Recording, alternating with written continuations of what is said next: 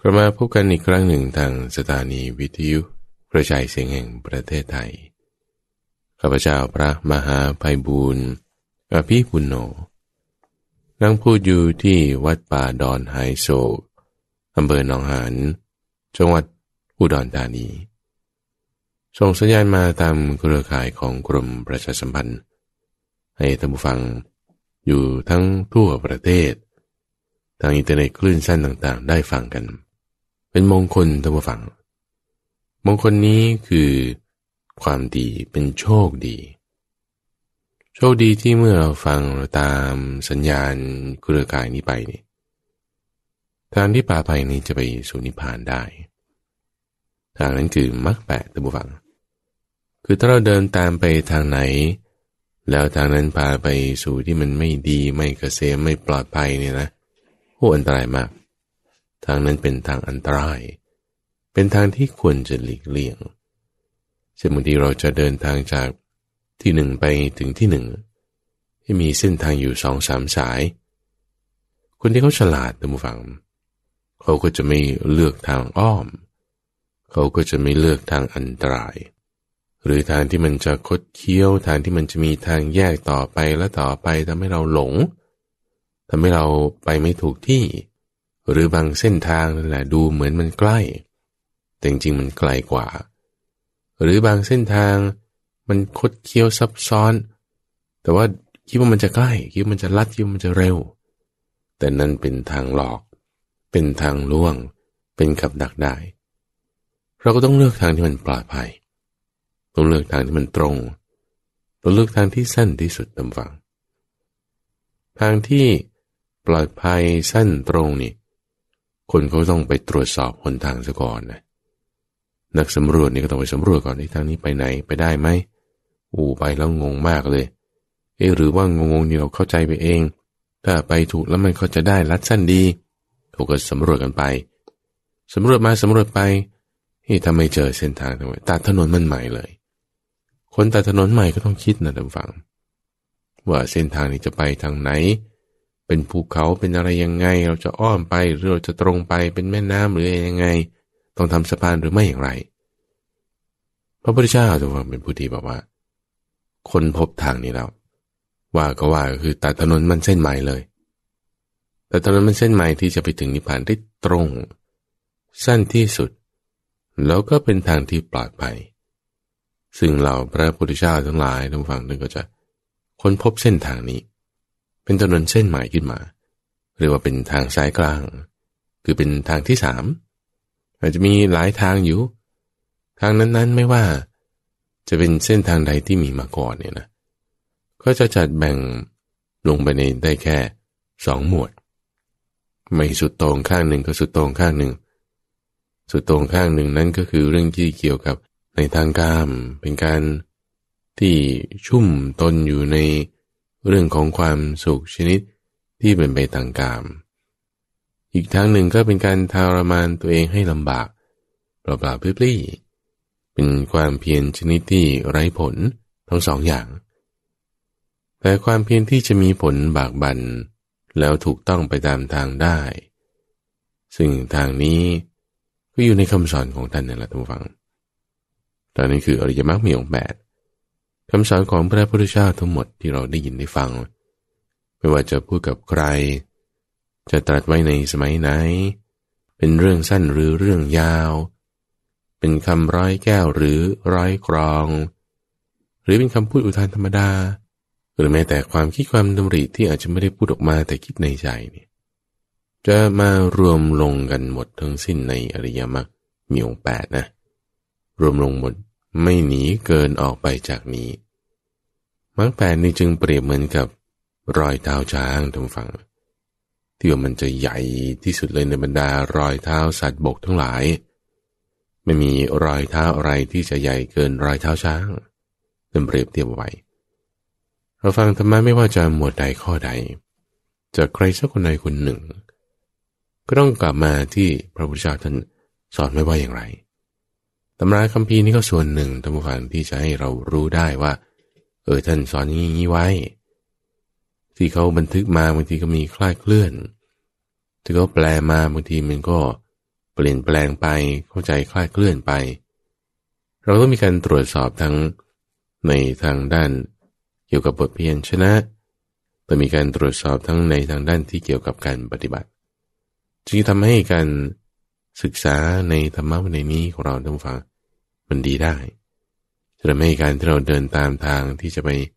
มีนิพพานเป็นที่สุดจบถึงที่อันเกษมปลอดภัยได้มันมีความชัดเจนแน่นอนขึ้นมาโดยในแต่ละวันที่ข้าพเจ้ามาพบกับท่านผู้ฟังก็นำเรื่องราวต่างๆนี่แหละมาพูดคุยให้กันฟังแต่วันนี้ก็จะนำเรื่องราวมีสมัยหนึ่งที่พระพุทธเจ้าไปบิณฑบาตเป็นเรื่องที่เล่ากันมาอยู่ในพระสูตรที่ชื่อว่าวัสสลสูตรเรื่องราวนี้เกิดขึ้นที่เมืองสาวัตถีตอนนั้นพระพุทธเจ้าประทับอยู่ที่พระวิหารเชตวันในกรุงสาวัตถีนี่ก็มีคนอยู่มากท่านฟังแต่ละคนนี่ก็มีความนับถือลัทธิอะไรที่แตกต่างกันไปมีความเชื่ออะไรก็หลากเรื่องหลายอย่างในอินเดียสมัยนั้นนี่เขาก็แบ่งเป็นวรรณะนะแบ่งเป็นวรรณะกษัตริย์ก็เกี่ยวกับการปกครองเกี่ยวกับการรบวรรณะพราหมณ์ก็เกี่ยวกับเรื่องของการทำพิธีกรรมพิธีอะไรก็แล้วแต่เถอะจะแต่งงานโกนจุกเด็กคลอดใหม่คนตายก็ทำหมดพวกพราหมณ์นี่พวกเวทก็ทำการค้าขายพวกสูตรก็ใช้แรงงานไปเป็นการเกษตรบ้างการค้าขายที่เกี่ยวกับการเกษตรหรือการใช้แรงงานที่เกี่ยวกับการเกษตรหรือการค้าขายไปตามหัวเมืองต่างๆก็จะแบ่งวรรณะกันตามหน้าที่ของตนไปซึ่งคำสั่งของพระพุทธเจ้าในตัวฟังท่านเน้นย้ำในเรื่องของกรรมมากอยู่แล้วแต่ว่าคนจะเป็นอะไรเนี่ยมันเพราะว่าการกระทำนะไม่ใช่เป็นเพราะว่าชาติกำเนิดมีอยู่สมัยหนึ่งที่ตอนนั้นพระพุทธเจ้าออกจากวัดเชตวันเพื่อที่จะไปบิณฑบาตในเมืองสาวัตถีในตอนนั้นวันนั้นก็เป็นวันมงคลที่ว่ามีงานแต่งงานเลยของบ่าวสาวคู่หนึ่งบ่าวสาวคู่นี้เขาจะทำพิธีแต่งงานอะไรเขาก็ไปจ้างพวกพราหมณ์นี่แหละมาประกอบพิธีกรรมให้พราหมณ์นี่เขาก็จะมีวิธีการต่างๆในการบูชาทุกครั้งตามตำราคัมภีร์ของเขาเนี่ยก็จะต้องมีเรื่องที่เกี่ยวกับการบูชาไฟมีพราหมณ์คนหนึ่งที่ทำพิธีการบูชาไฟวันนั้นเป็นวันมงคลแต่งงานพอดีพราหมณ์คนนี้เขาชื่อว่าอาคิกะภารทวาชพราหมณ์ในหมู่บ้านตระกูลของพราหมณ์เนี่ยนะเขาก็จะนามสกุลคล้ายๆกันเพราะเป็นเครือญาติกันมีนามสกุลเรียกว่าภารทวาชะอยู่หลายคนแล้วที่มาบวชเป็นภิกษุที่นามสกุลภารทวาชะจากตระกูลพราหมณ์ตระกูลนี้แหละก็อีกหลายคนมีทั้งที่แตกไปอยู่เมืองสาวัตถีก็มีอยู่เมืองราชกฤห์ก็มีคนนี้ก็เป็นพราหมณ์ที่บูชาไฟก็จึงใช้คำว่าอักขิกะหมายถึงไฟอักขิกะภารทวาชะพราหมณ์ก็กำลังเตรียมเครื่องบูชาของตัวเองอยู่ในงานพิธีมงคลสมรสที่จะเกิดขึ้นในวันนั้นเป็นเวลาเช้าสมัยนั้นพระพุทธเจ้าก็เดินไปบิณฑบาตตามลำดับตรอกซอกซอยนี่แหละแล้วก็ผ่านไปที่ถนนเส้นนั้นพอดีผ่านไปหน้าบ้านที่กำลังจะมีการเตรียมพิธีการแต่งงานโดยมีพราหมณ์อาคิกะภารทวาชะพราหมณ์เนี่ยเขาจัดแจงอะไรต่างๆพอเขาเห็นคนโลนทันทีตะวังเนี่ยเดือดดาลขึ้นมาทันทีโอ้ยวันนี้ฉันจะทำพิธีมงคลทำไมมาเจอสิ่งที่เป็นอัปมงคลก็มีความคิดว่าอย่างนี้คิดว่าคนโลนคนที่แบบไม่มีอะไรจะกินแล้วก็จะมาขอทานถือแผ่นจานกระเบื้องบาทนี้ก็ทำด้วยกระเบื้องนะสมัยก่อนทุกฟังเหล็กนี่บางทีหายากเขาก็เอาดินนี่แหละมาปั้นอบให้ดีเป็นเหมือนบาทดินบาทกระเบื้องออกมาแล้วก็ไปบิณฑบาตบาทใบไหนไม่รู้ที่พระพุทธเจ้าใช้แต่ว่านักบวชที่เป็นลักษณะคนโลนห่มผ้าปอนๆบ้างผืนเดียวแล้วก็ถือกระเบื้องในมือเที่ยวขอทานว่างั้นเถอะเป็นลักษณะที่เป็นกาลกิณีเป็นลักษณะที่เป็นอัปมงคลเป็นลักษณะที่บอกอุ้ยอย่างเราจะทำงานบุญอะไรอย่างอยู่ๆมีขอทานมาอยู่หน้าบ้านเราอย่างเงี้ย แต่งตัวสมซ้อท่าทางดูมันเป็นอะไรกันเนี่ยไม่เป็นมงคลเลยวันนี้แย่จริงฉันอุตส่าห์จะเปิดร้านใหม่อย่างเงี้ยฉันอุตส่าห์จะจัดงานแต่งงานโอ้ยอย่ามาอยู่นี่เขาก็มีความคิดไปอย่างนั้นเรื่องราวตรงนี้ก็เคยมีท่านฟังคนจันทานชื่อว่ามาตังค่านี่เป็นลูกของคนที่อยู่ในวรรณะจันทานนี่ใครที่เขาเห็นคนในวรรณะจันทาน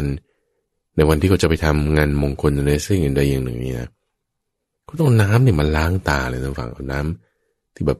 ว่าเขาเป็นน้ำมนต์อะไรอย่างเงี้ยแหละมาล้างมาไปมองคนจันทานมันเป็นอัปมงคลจริงๆเอาไล่ให้มันหนีไปอย่างนี้นะเด็กจันทานที่ชื่อมาตังคารนี่ก็ถูกเขาเกลียดถูกเขาปุยปุยมก็ไม่ได้ทำอะไรเลยแค่ไปเดินไปเฉยๆถูกเขาทำร้ายเพราะว่าคนอื่นมาเห็นว่าทำไมชาติกำเนิดนี้ถึงจะมาเป็นอย่างนี้ได้พราหมณ์นี่ก็เลยอุทานขึ้นมาด้วยความที่ไม่พอใจเลย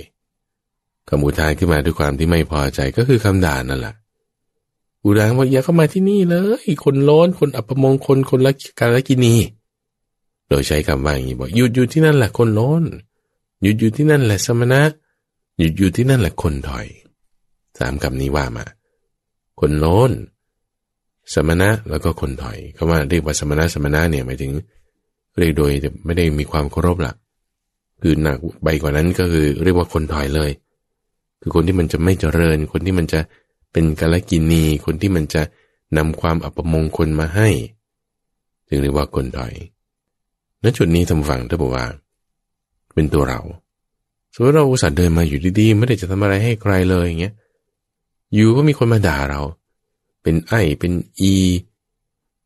ด่าในสิ่งที่เราก็ไม่ได้เป็นคำไม่ถูกด้วยเป็นคำหยาบด้วยคนด่านี่ก็มีจิตใจแบบประทุษร้ายด้วยแล้วคำพูดนั้นก็ไม่จริงด้วยเวลานี้มันเป็นเวลาเช้าทำไมจะต้องมาด่ากันทุกผิดเวลาอีกด้วยคำพูดนั้นก็ไม่เกิดประโยชน์คือไม่มีอะไรที่มันจะดีเลย5อย่างผิดเวลาไม่เกิดประโยชน์เป็นคำหยาบคายผู้พูดก็มีโทสะแล้วเรื่องที่กล่าวนั้นก็ไม่ใช่เรื่องจริงอีกถ้ามีคนมาด่าเราในลักษณะแบบนี้เราควรจะทำจิตอย่างไรพระพุทธเจ้าสอนไว้แล้วนะเปรียบไว้ด้วยกับอุปมาอุปไมย5อย่างว่าเปรียบเทียบเหมือนกับแผ่นดินคนจะมาขุดโดยใช้จอบและบุ้งกี่ให้มันเป็นแผ่นน้ำมันไม่ได้เปรียบไว้เหมือนกับอากาศเนี่ยจะเอาสีมาแต้มมาแต่งให้เกิดเป็นภาพเป็นรูปร่างขึ้นมาไม่ได้เปรียบไว้เหมือนกับแม่น้ำคงคาเนี่ยถ้าจะเอาไฟเอาคบเพลิงมาจุดเผาให้มันเดือดขึ้นมาเนี่ยไม่ได้นะมันมากหรือเปรียบไว้กับแผ่นหนังแมวป่าขนฟูที่เฝ้านวดแล้วอย่างดีอ่อนนิ่มเหมือนปุ๋ยนุ่นคนจะเอาไม้มาทุบมาตีให้มันส่งเสียงปรึมๆเป็นเหมือนหนังกลองนี้ไม่ได้ท่านสอนเอาไว้ยังเปรียบเทียบเหมือนกับเลื่อยด้วยถ้าคนเอาเลื่อยมาเลื่อยตัวเราให้ขาดออกเป็น2ท่อนเนี่ยจิตที่คิดจะประทุษร้ายนั้นต้องไม่มีเปรียบไว้อย่างนี้ให้ทำจิตให้เหมือนกับดินให้ทำจิตให้เหมือนกับแม่น้ำให้ทำจิตให้เหมือนกับอากาศให้ทำจิตให้เหมือนกับแผ่นหนังแมวป่าขนฟูให้ทำจิตด้วยเมตตาเอาไว้ให้ทำจิตด้วยความไม่พยาบาทเอาไว้สอนคนอื่นนะพระพุทธเจ้าสอนคนอื่นสอนว่าอย่างนี้ตัวท่านเองก็ทำได้ด้วยถูกด่าขนาดนี้โดยความที่ว่าเป็นคนถอยโดยความที่ว่าเป็นสมณะโลนโดยคำไม่จริงด้วยวาจาหยาบคายผิดเวลาพระอื่นๆก็ตามมาก็ได้ยินคำนี้ด้วยนี่อย่างคือบางทีเราถูกด่าลับๆคนเดียวก็ไม่มีปัญหาใช่ไหมแต่ถ้าถูกด่าแล้วให้คนอื่นเขาได้ยินด้วยเนี่ยความเป็นตัวตนของตัวเองจะมีไหมยิ่งจะเคืองเป็น2 เท่าหรือเปล่าแต่พระพุทธเจ้าทุกฝั่งท่านไม่ได้มีความเป็นอัตตาตัวตนแบบนั้นท่านเป็นคนที่ประกอบด้วยความเมตตากรุณาแล้วหนึ่งในลักษณะมหาบุรุษที่สำคัญเลยก็คือว่ามีเสียงเหมือนเสียงพรหมแน่นอนนะว่าคำด่าคำว่า หรือแม้แต่คำชมก็ตามจะไม่ได้สามารถที่จะทำจิตใจของพระพุทธเจ้าให้หวั่นไหวได้เหมือนหมาเห่าช้างท่านฟังมีช้างตัวหนึ่งเข้าไปในหมู่บ้านสุนัขบ้านเนี่ยมันไม่เคยเห็นช้าง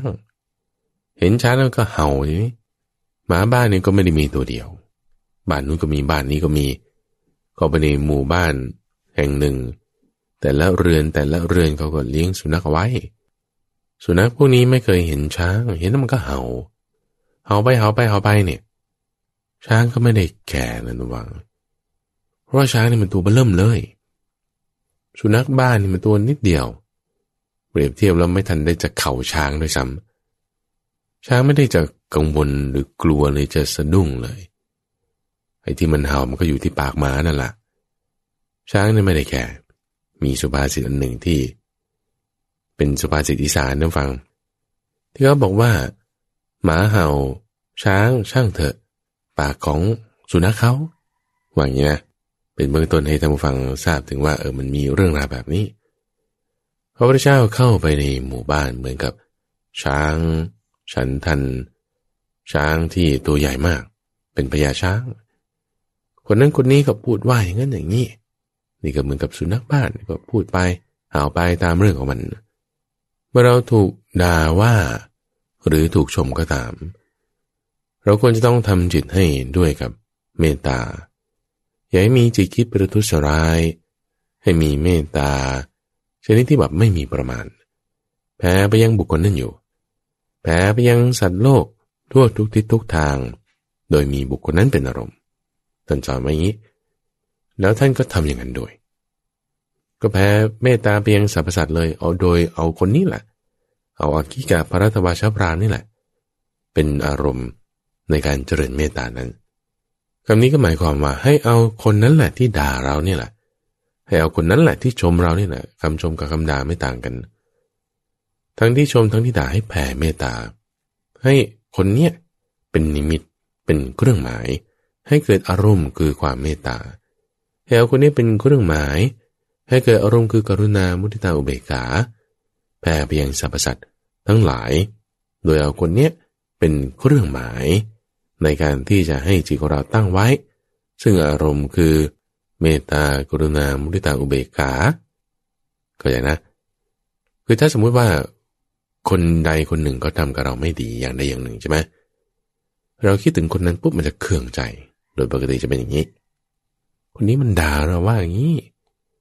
มันคอยจะจ้องจะปิดเราอยู่เรื่อยหรือว่าคนนี้มันมีทิฏฐิความเห็นที่ผิดเพี้ยนไปหรือนึกถึงเจ้านายคนนั้นนึกถึงลูกน้องคนนี้นึกถึงเพื่อนคนโน้นหรือนึกถึงศัตรูคนใดคนหนึ่งแหมมันขัดเคืองใจขึ้นมาทีนอนไม่หลับทันทีเนี่ยอันนี้คือลักษณะที่ว่าคุณมีอารมณ์ที่เป็นอกุศลเกิดจากเครื่องหมายคือนิมิตเป็นหน้าของบุคคลนั้นหรือการกระทำของบุคคลนั้นนี้ให้เราเปลี่ยนเอาคนนั้นนั่นแหละที่ทำให้เราไม่พอใจนั่นแหละที่มีปัญหากับเราเนี่ยเป็นศัตรูหรือว่ามันทำอะไรสักอย่างใดอย่างหนึ่งนี่แหละเอาคนนั้นน่ะเป็นอารมณ์เป็นนิมิตเป็นเครื่องหมายเพื่อที่จะฝืนให้มันเกิดเมตตาขึ้นกรุณามุทิตาและอุเบกขาด้วยโอ้ยจะทำได้ไงพอคิดถึงมันทีไรมันก็เคืองขึ้นมาทุกทีกลายเป็นนิมิตเครื่องหมายของอกุศลตรงนี้จนต้องเปลี่ยนอย่างท่านฟังต้องมีกำลังจิตตั้งไว้ให้ดีให้ถูกแล้วทั้งนี้ทั้งนั้นเนี่ยก็ไม่ใช่ว่าคุณต้องการจะให้คนอื่นเขาแผ่เมตตาให้เขาไปทำชั่วทำหยาบทำผิดเพราะว่าพอเขารู้คำสอนนี้เขาก็ได้พยายามตั้งจิตเอาไว้กับด้วยเมตตากับเราคนชมก็เหมือนกันนะคนด่าก็เหมือนกันด่าแล้วได้บาปใส่หัวตัวเองอย่างโง่ท่านฟังแต่ให้มีความฉลาดว่าเรากล่าววาจาที่เป็นสัมมาวาจากรรมนี้เราทำเองไม่ใช่ว่าจะให้คอยแต่คนอื่นมาแผ่เมตตาให้บางคนมันก็ไม่ทำหรอกแถมเกลียดเราด้วยทำความดีบางทีก็มีคนเกลียดพระพุทธเจ้าก็เป็นอย่างนั้นน่ะพระเทวทัตนี่ก็ตามไม่พอใจอยู่เรื่อยก็ไม่รู้จะเอาใจทุกคนได้ขนาดไหนแต่การตามเอาใจคนอื่นเนี่ย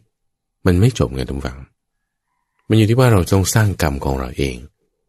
ไม่ใช่เป็นกรรมที่จะทำให้คนอื่นก็พอใจแต่เป็นกรรมดีของเราเองรู้กันหน่อยว่าก็เดินมาตามปกติ ไม่ได้คิดว่าจะทำให้คนอื่นก็ไม่พอใจเขายังไม่พอใจให้เราได้คนมันจะหาเรื่องกันเนี่ยนะท่านฟังมันหาเรื่องกันได้ทุกอย่างพูดดีๆมันบอกน้ำเสียงมันไม่ถูกฉันฟังแล้วไม่ปลื้มก็ทำหน้าปกติมันก็จะบอกว่าหน้ากูเนี่ยทำไมมันแบบบ่งบอกถึงอารมณ์นั้นอารมณ์นี้ก็ไม่ได้คิดอะไรนะแต่ว่ามันก็เป็นไปคนเราท่านฟังมันจะเรื่องคนผ่านมันก็หาเรื่องในทุกอย่างเดินตามมาปกติก็ยังด่าว่าถอยยังด่าว่าเป็นคนขอทานยังมีจิตใจคิดประทุษร้ายได้อย่างไรก็ตามเขาจะด่าว่าหรือชมไม่ต่างกันอย่างนี้ว่าเราต้องเจริญเมตตาจิตให้กับบุคคลนั้นเอาบุคคลนั้นเป็นอารมณ์ในการที่จะตั้งจิตให้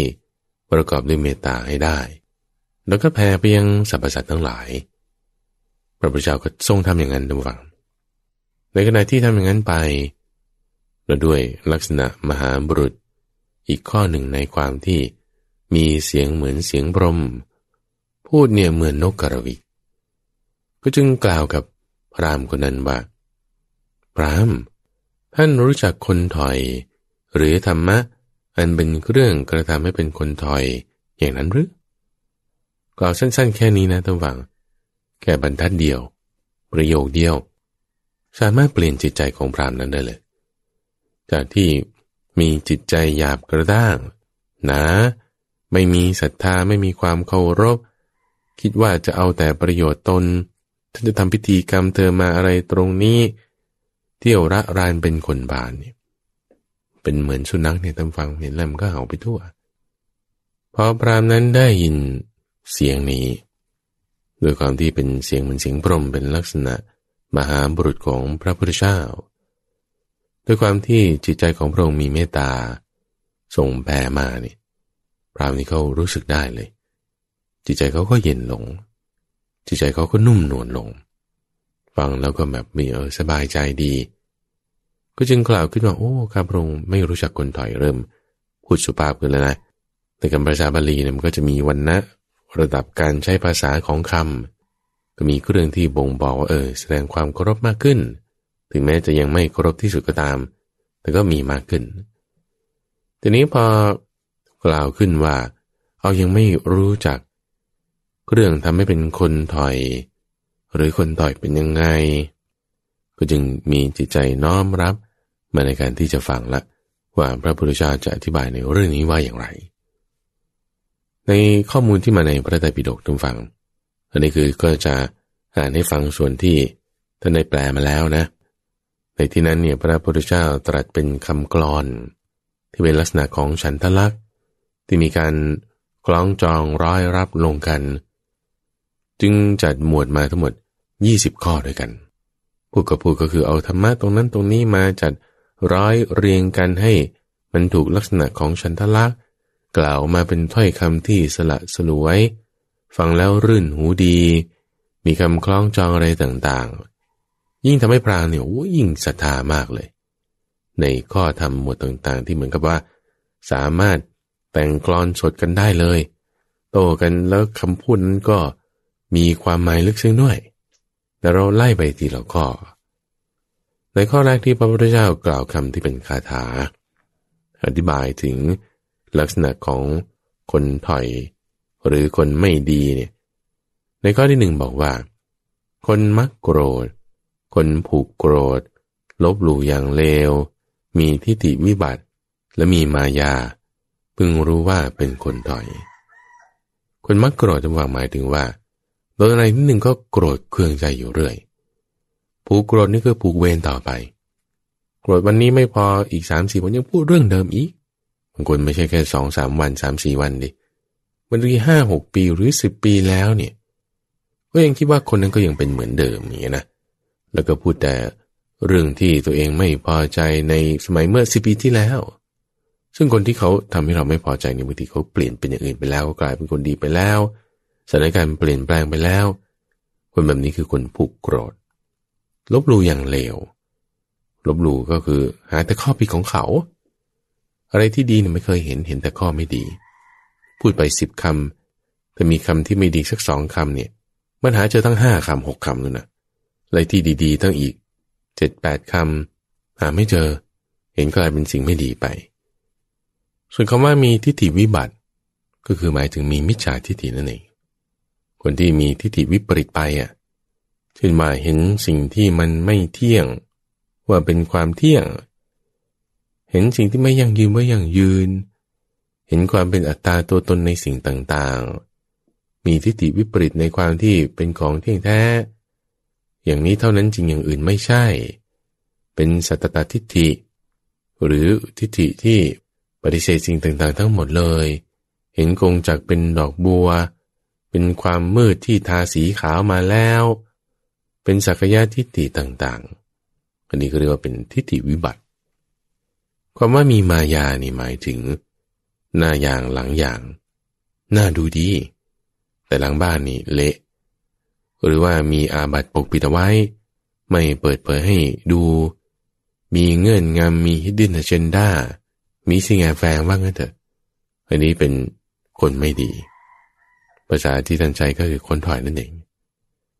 ทีนี้แค่ว่าพอจบคาถาแรกบรรทัดแรกตรงนี้เนี่ยพราหมณ์นี่ก็อึกขึ้นละโอ้นี่เรากลายเป็นคนถอยนี่เพราะว่าเราโกรธอย่างเดียวเรารบหลู่อย่างเดียวพราหมณ์นี่ก็ได้สติขึ้นมาละโดยปริยายที่พระพุทธเจ้ากล่าวแค่นี้เนี่ยคือกล่าวคำพูดยาวๆไปเนี่ยในคำแรกประโยคแรกนี้ต้องแบบจับใจก่อนละคือสามารถที่จะข่มความโกรธปรับทิฏฐิของพราหมณ์นี้ได้เลยโดยในประโยคแรกที่พระพุทธเจ้ากล่าวขึ้นเท่านั้นข้อที่สองอธิบายว่าคนผู้เบียดเบียนสัตว์ที่เกิดหนเดียวหรือแม้เกิดสองหนไม่มีความเอ็นดูในสัตว์พึงรู้ว่าเป็นคนถอยเบียดเบียนก็คือทำสิ่งที่เป็นอกุศลปรารภคนอื่นนั้นคนไหนคนที่เกิดอีกหนเดียวคืออนาคามีคนที่เกิดอีกสองหนก็คือสกทาคามี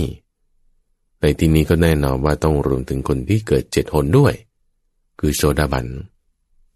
ถ้าเราทำกรรมอะไรที่เบียดเบียนอริยบุคคลเหล่านี้ในที่นี้ก็ต้องหมายถึงทั้งขั้นมรรค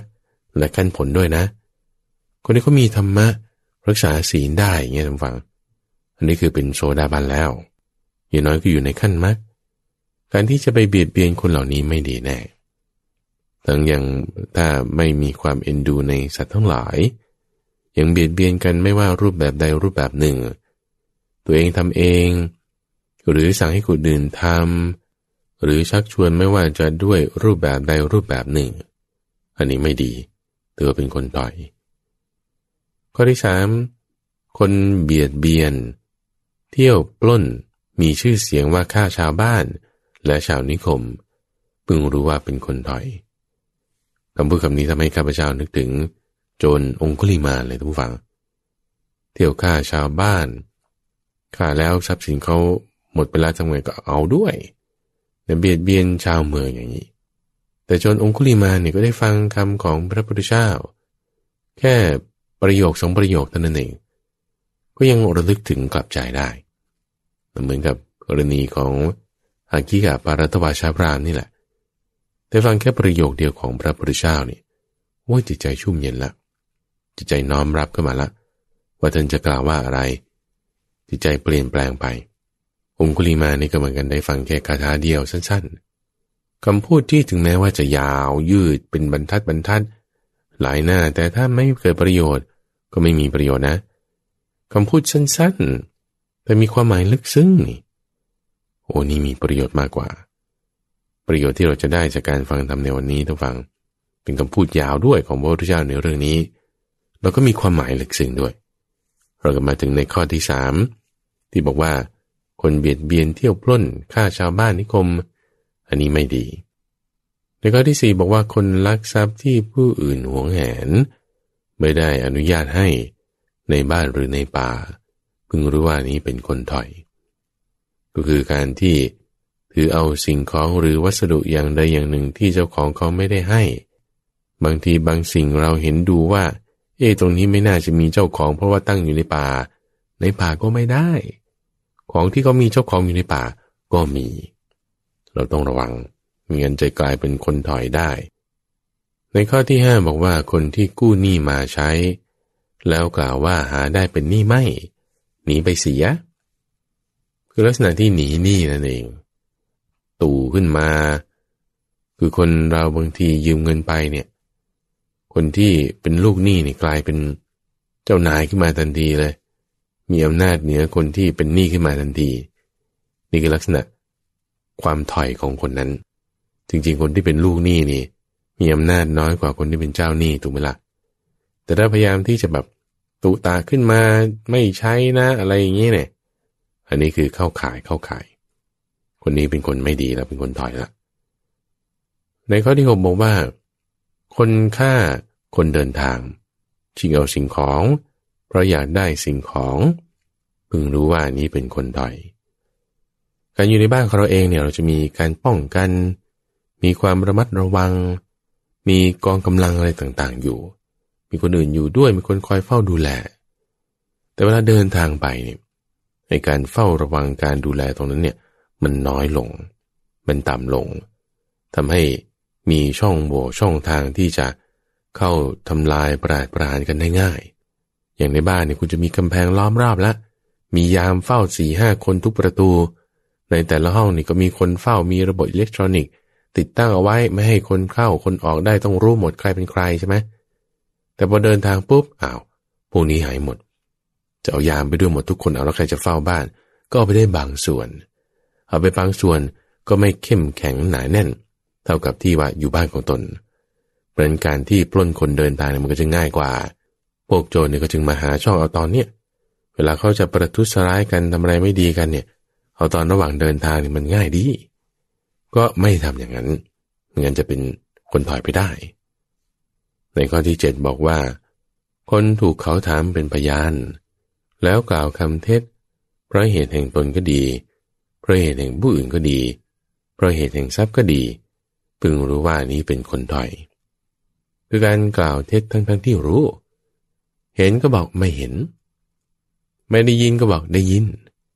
ไม่รู้ก็บอกรู้ก็บอกไม่รู้เนี่ยเพราะว่าด้วยเหตุแห่งกามนั่นเองไม่ว่าทรัพย์นั้นจะเล็กน้อยหรือมากก็ตามก็ทำกล่าวเท็จทั้งที่รู้สร้างพยานเท็จขึ้นมาพวกนี้อยู่ในกระบวนการของความเป็นคนถอยข้อที่8บอกว่าคนผู้ประพฤติล่วงเกินในภรรยาของญาติก็ตามของเพื่อนก็ตามด้วยการข่มขืนหรือด้วยการร่วมรักกันพึงรู้ว่านี้เป็นคนถอยหญิงที่ยังมีมารดาบิดารักษามีสามีรักษามีพี่น้องรักษามีธรรมะรักษาคืออะไรที่มันจะผิดจารีตประเพณีเนี่ยแล้วประพฤติไปทำไปล่วงเกินไปนี่คือแม้ว่าผู้หญิงเนี่ยเขาจะยอมก็ตามนะถือว่าเป็นคนถอยนะเรื่องราวมีมาหลายเคสในสมัยพุทธกาลนี่แหละลูกสาวของเศรษฐีไปรักใคร่ชอบพอกับคนงานในเรือนของตนลูกสาวนี่ก็ใจแตกนั่นแหละใจแตกแล้วรักใคร่ชอบพอกับคนงานในเรือนของตนก็หนีกันไปการกระทำนั้นก็คือเป็นคนถอยนะถึงแม้ว่าผู้หญิงก็จะยอมแต่ว่ายังมีธรรมารักษาอยู่มีมารดาบิดารักษาอยู่ยังไม่ได้ทำการแต่งงานจดทะเบียนกันอะไรให้มันถูกต้องเรียบร้อยแล้วประพฤติล่วงเกินกันไปนี่อันนี้เป็นคนถอยเลยเราจะหาความเจริญเนี่ยไม่ได้แล้วนะก็จะมีแต่ความเสื่อมไปในข้อที่9บอกว่าบุคคลผู้สามารถแต่ไม่เลี้ยงมารดาหรือบิดาผู้แก่เฒ่าผ่านวัยหนุ่มสาวไปแล้วพึงรู้ว่านี้เป็นคนถอยความสามารถท่านผู้ฟังไม่ได้จะต้องอะไรมากด้วยซ้ำคิดว่าคือไม่ได้ถึงขนาดว่าคุณจะต้องสถาปนามารดาบิดาเนี่ยให้เป็นพระเจ้าจักรพรรดิอะไรอย่างนั้นหรอกเอาแค่ว่าด้วยกำลังแขนกำลังขาของเราเนี่ยท่านป่วยไข้เจ็บไข้ผ่านวัยหนุ่มสาวไปเอาคุณเช็ดอุจจาระปัสสาวะหรือท่านไม่ได้เป็นอะไรมากเราล้างเท้าให้เราป้อนอาหารให้แต่ท่านยังกินเองได้ก็ซื้ออะไรต่างๆมาให้กินแต่ซื้อไม่มีก็ทำเองให้กินก็ได้ไม่มีอะไรจะกินก็นวดฟันกันก็ได้เอาบริหารอย่างใดอย่างหนึ่งเรียกว่าการดูแลให้ดีถ้าบอกว่าโอ้งานยุ่งจึงไม่สามารถเราต้องไปที่นั่นที่นี่มีภาระอย่างนั้นอย่างนี้อันนี้พวกข้ออ้างดูฟังคนชอบอ้างนี่ มันจะเจริญได้ยังไงสามารถอยู่แต่บอกไม่สามารถอันนี้มันก็เจริญไม่ได้นะก็ต้องเสื่อมลงถอยลงแล้วก็ที่11บอกว่าผู้ทุบตีด่าว่ามารดาบิดาพี่ชายพี่สาวพ่อตาแม่ยายแม่ผัวหรือพ่อผัวพึงรู้ว่าเป็นคนใดคือพอคนเราทั้งฝั่งมีเรื่องของกามก็มาเกี่ยวข้องแล้วเนี่ยนะบางทีพี่น้องเนี่ยพี่สาวให้น้องสาวยืมเสื้อไปอย่างนี้น้องสาวยืมเสื้อไปเอากลับมาใช้แล้วยังไม่ทันซักคิดว่าจะเก็บไว้ซักพี่สาวเห็นก็ทำไมจะไม่รีบซักโอ้ยอะไรฉันเพิ่งกลับมาอย่างนี้ไม่ได้ต้องทำไม่ได้ไม่ว่างใส่กันแล้วทีนี้ทิ่มแทงกันด้วยหอกคือปากหนักเข้าก็ลงไม้ลงมือพวกนี้ก็คือถอยลงจะหาความเจริญไม่ได้ในครอบครัวนะทุกฝั่งต้องมีความเป็นอัปมงคลอย่างนี้นะมันไม่เจริญไม่ใช่แค่พี่ชายน้องสาวพี่สาวน้องชายทะเลาะกันหรอกแม้แต่รามไปถึงพ่อแม่ทะเลาะกันโอ้ยลูกก็เป็นปมด้อยถึงกันลงไม้ลงมือนะเอาแค่ว่าด่าว่าทิ่มแทงกันด้วยหอกคือปากเนี่ยฟังแล้วมันก็ไม่รื่นหูอยู่แล้วยังเลยเถิดไปถึงพ่อตาแม่ยายอีกพ่อผัวแม่ผัวด้วยโอ้ไม่ดีถ้างานมงคลนั้นแต่มีการกล่าวมิจฉาวาจาขึ้นนี่กลายเป็นงานอัปมงคลเลยมันไม่ได้เกี่ยวว่าคุณจะเห็นใครหรือใครจะเดินมาก็จะมีชาติกำเนิดอย่างไรแต่มันอยู่ที่การกระทำของเรานะในทั้ง10ข้อที่ท่านผู้ฟังได้ฟังมานี่มันอยู่ที่การกระทำของเราเลือกที่จะทำได้ในข้อที่11บอกว่าคนผู้ถูกถามถึงประโยชน์บอกสิ่งที่ไม่เป็นประโยชน์พูดกลบเกลื่อนเสียพึงรู้ว่าเป็นคนถอยคำว่าประโยชน์ในที่นี้หมายถึงประโยชน์ในปัจจุบันประโยชน์ในเวลาต่อไปแล้วก็ประโยชน์อันเป็นที่สุดทั้งหมดเลยเช่นถ้าประโยชน์ในเวลาปัจจุบันเนี่ยเช่นเรื่องทำกินอย่างเงี้ยคุณทำมายังไงคุณถึงร่ำรวยขึ้นมาได้อย่างเงี้ยแล้วแต่แบบว่าบอกเฉยๆไปใช่ไหมบอกไม่ถูกต้องทำอย่างหนึ่งแล้วมาอย่างหนึ่งอันนี้คือมีการปกปิดละอันนี้ไม่ถูกละหรือถามถึงประโยชน์ในโลกหน้าเมื่อตอนแก่ตัวเนี่ยจะทำยังไงให้ยังมีเงินเหลือพอเก็บใช้หรือในเวลาต่อไปทำไงถึงให้ไปสวรรค์คือในเวลาต่อไปนะ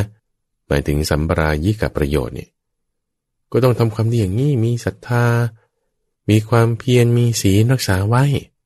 มีปัญญาให้ดีแต่รู้แต่ไม่พูดไม่บอกอย่างเงี้ยอันนี้ก็คือพูดกลบเกลื่อนเสียหรือบอกสิ่งอื่นที่กลับไม่เป็นประโยชน์เช่นต้องตรณีเหนียวแน่นพูดอย่างนี้ไม่ถูกละ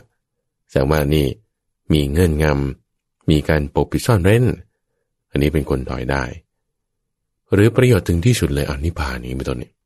ไปนั่งพูดกันเปล่าๆเนี่ยเพื่อที่จะให้เข้าถึงประโยชน์ในเวลาถัดไปให้เข้าถึงประโยชน์ในที่สุดให้ได้เนี่ยเพื่อที่จะไม่ได้เป็นคนถอยก็จุดนี้แหละแล้วก็ที่12พระพุทธเจ้าบอกว่าคนทำกรรมชั่วแล้วปรารถนาว่าใครอย่าพึงรู้เราปกปิดไว้แต่กรรมลามกที่เป็นไปในปัจจุบันหรืออดีตผ่านมาเป็นกายทุจริตวจีทุจริตมโนทุจริตเนี่ยอย่าหวังว่าคนอื่นเขาไม่รู้นะถึงแม้คนอื่นเขาไม่รู้ตัวเราก็รู้เป็นเปรียบไว้เหมือนกับตอนพระอาทิตย์มันจะตกดินเนี่ยแสงแดดเนี่ยกระทบกับภูเขาหรือว่าต้นไม้ก็ตามเงาของมันเนี่ยมันจะทอดไปไกลเช่นเดียวกันการกระทำอะไรของเราอย่างใดอย่างที่มันไม่ดีในปัจจุบันหรืออดีตที่เราทำมาก็ตามตอนแก่ๆนู่นละหรือทุกวันนี้บางทียังคิดถึงกรรมที่ไม่ดีอันนั้นมันทอดมามันยืดมาคนอื่นเขาไม่รู้เราก็รู้แต่ยังปกปิดอยู่ไม่เปิดเผยออกมาให้ดีให้ถูกนี่คือเป็นคนถอยเป็นลักษณะของผู้มีมายาในข้อที่13บอกว่าคนไปสู่สกุลอื่นแล้วบริโภคโภชนะบริโภคอาหารที่สะอาดแต่เวลาเขามาสู่สกุลของตนก็ไม่ตอบแทนเขาอันนี้พึงรู้ว่าเป็นคนถอย ในข้อนี้แหละท่านฟังเราจะเห็นความสอดคล้องกันของคำสอนของพระองค์ในเรื่องของการใช้จ่ายทรัพย์จุดหนึ่งในหน้าที่ในข้อที่3ที่บอกถึงว่าการใช้จ่ายทรัพย์เนี่ยคุณจะต้องมาทำในหน้าที่ที่3นั้นคือการสงเคราะห์แขกที่มาเยี่ยมเยียนที่บ้านเราเนี่ยเราต้องมีการเลี้ยงดูต้อนรับการที่ใช้จ่ายทรัพย์ไปในหน้าที่นั้นเนี่ยจะเป็นสิ่งที่สมควรก็มาสอดคล้องกับตรงนี้แหละถ้าไม่ทำคุณก็เป็นคนต่อยนะในข้อที่14บอกว่าคนผู้ลวงสมณพราหมณ์หรือแม้วานิพกอื่นด้วยมุสาวาทพึงรู้แต่ว่าเป็นคนถอยวานิพกก็หมายถึงผู้ขอทานนั่นเองโดยใช้สิ่งแลกเปลี่ยนอย่างเช่นการร้องเพลงหรือการแสดงอะไรเล็กๆน้อยๆที่จะให้ได้สิ่งที่จะเป็นไตรธรรมอย่างใดอย่างหนึ่งมาพูดง่ายคือเป็นคนต้อยต่ำของสังคมละแม้แต่พระสงฆ์นี่ก็ตามก็เป็นวานิพกเที่ยวถือถ่ายกระเบื้องขอทานไปการเลี้ยงชีพเหล่านี้ก็มีการกระทำที่ต่างกันแน่ไม่ว่าจะเป็นเรื่องของศีลสมาธิหรือปัญญาแต่ว่าดูลักษณะการทำมาหากินแล้วก็จะคล้ายๆกันแต่ก็จึงมาจัดรวมกันในที่นี้แล้วเอาคุณธรรมคือการที่ไม่พูดโกหกเนี่ยใส่เข้าไปด้วยว่าถ้าพูดโกหกแล้วมันจะไม่ดีนะโกหกกับบุคคลที่แบบว่าเขาจะไม่ได้มีภัยอันตรายอะไรกับเราเนี่ยยิ่งถอยลงไปอีกไม่ดีลงไปอีกทั้งนี้ทั้งนั้นไม่ใช่ว่าเราไปโกหกคนที่จะมีอันตรายกับเราแล้วจะดีขึ้นได้นะการพูดโกหกนั้นก็ไม่ดีเหมือนกันในข้อที่15บอกว่าเมื่อเวลาบริโภคอาหารคนผู้ด่าสมณะหรือพราหมณ์และไม่ให้โภชนะพึงรู้ว่าเป็นคนถอยวันนี้ก็มีจุดอยู่หลายจุดทั้งฝั่งที่ในสมัยพุทธกาลเนี่ยพระเดินไปบิณฑบาตตัวเองกำลังบริโภคอาหารอยู่ไม่ให้แล้วแถมยังด่าเขาอีกด้วยแต่ไล่มาตั้งแต่พ่อของท่านพระรัตบาลพ่อผัวของนางวิสาขาหรือมีพระมืออื่นอีกตัวเองมีอาหารมีข้าวพอเหลืออยู่แล้วคนที่เขามารับอาหารรับบาตรรับข้าวไปเนี่ยก็ไม่ได้เอามากด้วยแล้วก็ไม่ให้แถมด่ากลับให้อีกอาหารไม่ได้แต่คำด่าคำว่าอันนี้ก็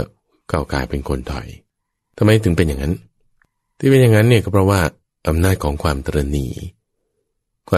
เหนียวแน่นจัดทำให้พูดด่าว่ากรนด่าออกมาทั้งนั้นที่ตัวเองก็มีทรัพย์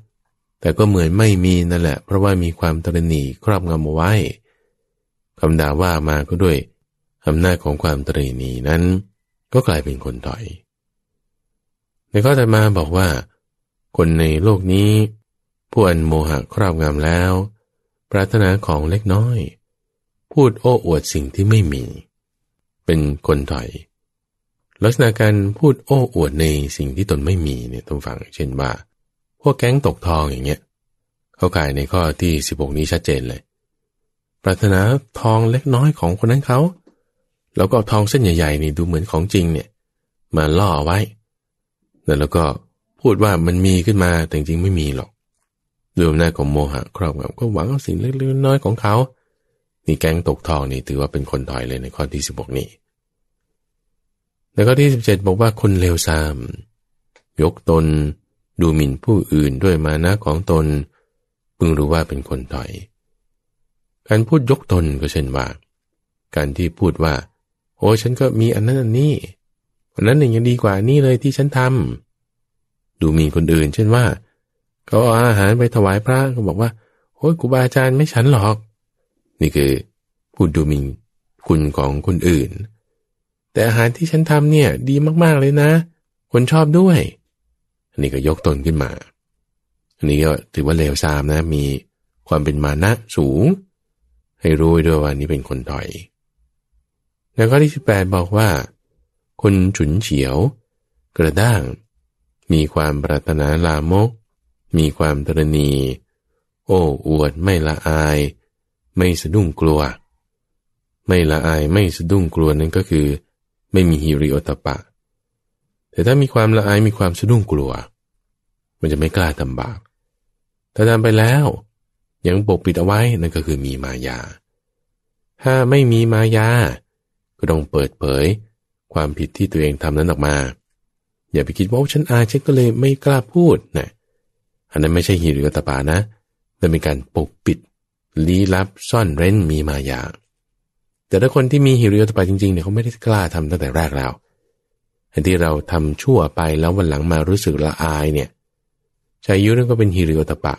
ที่เกิดขึ้นในภายหลังแต่มันได้ทำไปแล้วก็ต้องเปิดเผยความผิดนั้นออกมา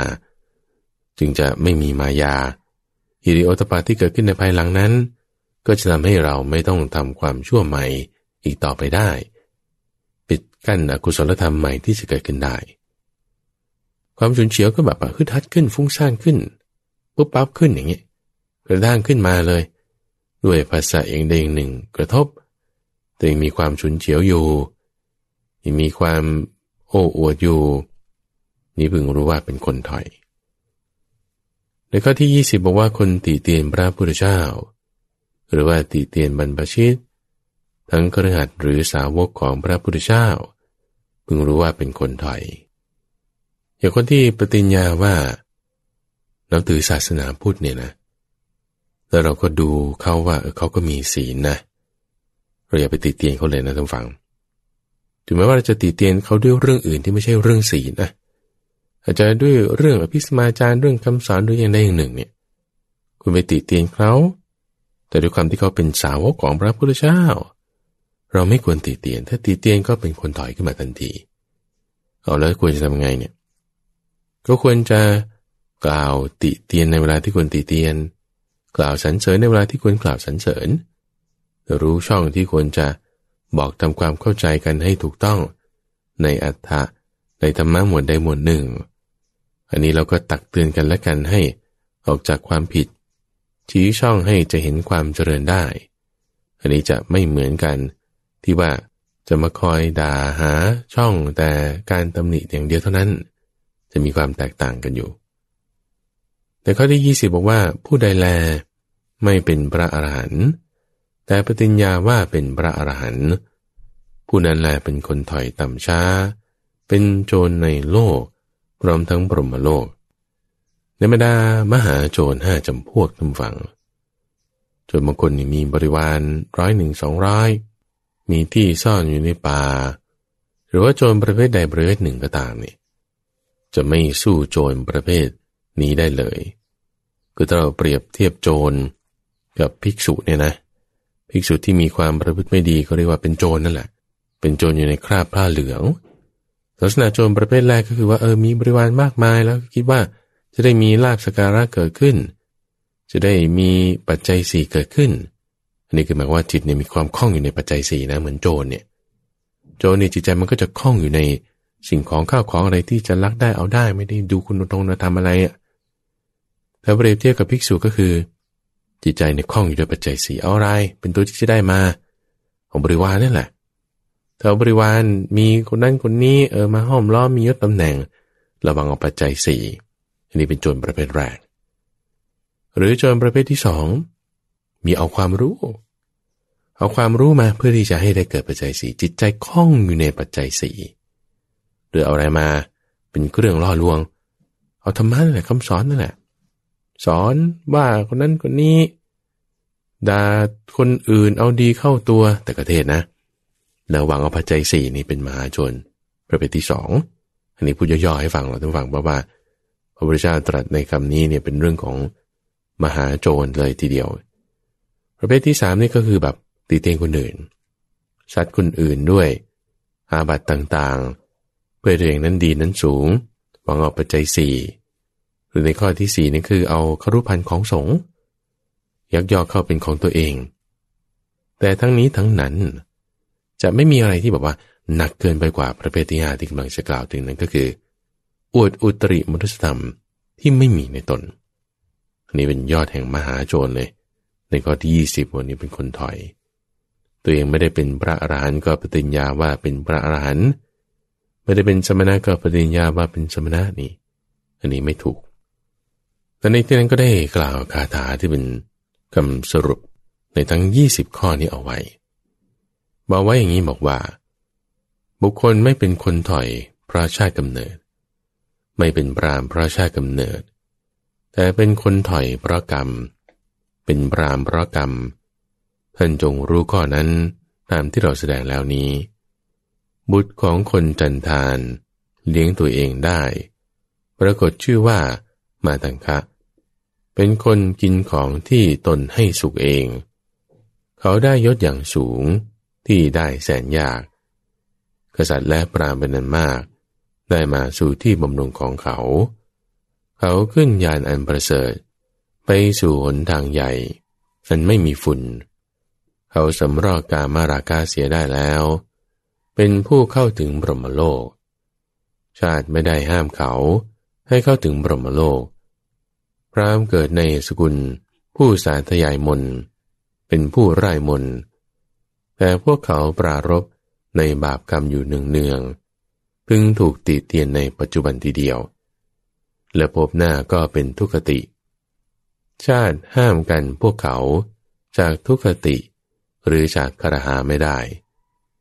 บุคคลไม่เป็นคนถอยพระชาติไม่เป็นพราหมณ์พระชาติแต่เป็นคนถอยพระกรรมเป็นพราหมณ์ก็เพราะกรรมพราหมณ์นั้นทุกฟังพอได้ยินเรื่องราวของคนถอยกับคาถาที่สรุปจบในที่นั้นก็จะมีความเลื่อมใสมากทุกฟังเลื่อมใสในภาษิตที่มีความแจ่มแจ้งละเอียดละออเหมือนกับคนที่เขาหลงทางแล้วก็มาเจอทางที่ถูกคนที่เขาคลำทางอยู่ในที่มืดแล้วก็อยู่ปรากฏมีแสงขึ้นที่ได้ประกาศตนเป็นอุบาสกแล้วก็นับถือพระรัตนตรัยจนตลอดชีวิตมาตั้งแต่วันนั้นในคุณธรรมต่างๆทั้ง20ข้อนี้ทุกฝั่งเราจะเห็นได้ว่ามันก็อยู่ในศีล5นี่แหละอยู่ในอริยมรรคมีองค์8นี่แหละถ้าเราดูรายละเอียดในการปฏิบัติของเราแล้วเพราะว่าบางข้อนี่เราก็ทำไม่ดีนะบางทีเราก็ปิดบังความชั่วไว้อย่างใดอย่างหนึ่งบางทีก็ยังผูกโกรธมักโกรธอยู่บางทีก็มีความฉุนเฉียวขึ้นบางทีไม่ได้ดูแลมารดาบิดาตามที่สมควรจะเป็นเราแก้ไขซะบุคคลจันทานชื่อมาตังค่ายังแก้ไขได้ปรับเปลี่ยนตัวเองจากที่เป็นคนจันทานถูกเข้าเหยียดหยันเพราะว่าชาติกำเนิดของตนเองท้ายที่สุดนี่กลายเป็นคนที่ดีขึ้นมาได้หรือแม้แต่ลูกของคนจันทานยังได้รับการยกย่องเป็นกษัตริย์ได้ในหลายๆวาระหลายๆครั้งเรื่องราวนี้มีปรากฏอยู่ทั่วไปถ้าเรามีความผิดพลาดอย่างใดอย่างหนึ่งไม่ใช่ว่าแก้ไม่ได้แก้ได้อยู่ทุกฝั่งอยู่ที่เราว่าตั้งใจไหมอยู่ที่เราจะทำจริงไหมอยู่ที่เรามีศรัทธาไหมมีความมั่นใจไหมถ้ามีทุกฝั่งแก้ไขได้ทำจากสิ่งที่ผิดให้ถูกได้ทำจากจิตที่หยาบให้นุ่มนวลได้ทำจากจิตที่กระด้างให้อ่อนนุ่มได้วันนี้เวลาหมดแล้วท่านผู้ฟังข้าพเจ้าพระมหาไพบูลย์อภิปุณโญจากวัดป่าดอนไฮโซพบกันใหม่ในวันพรุ่งนี้เจริญพร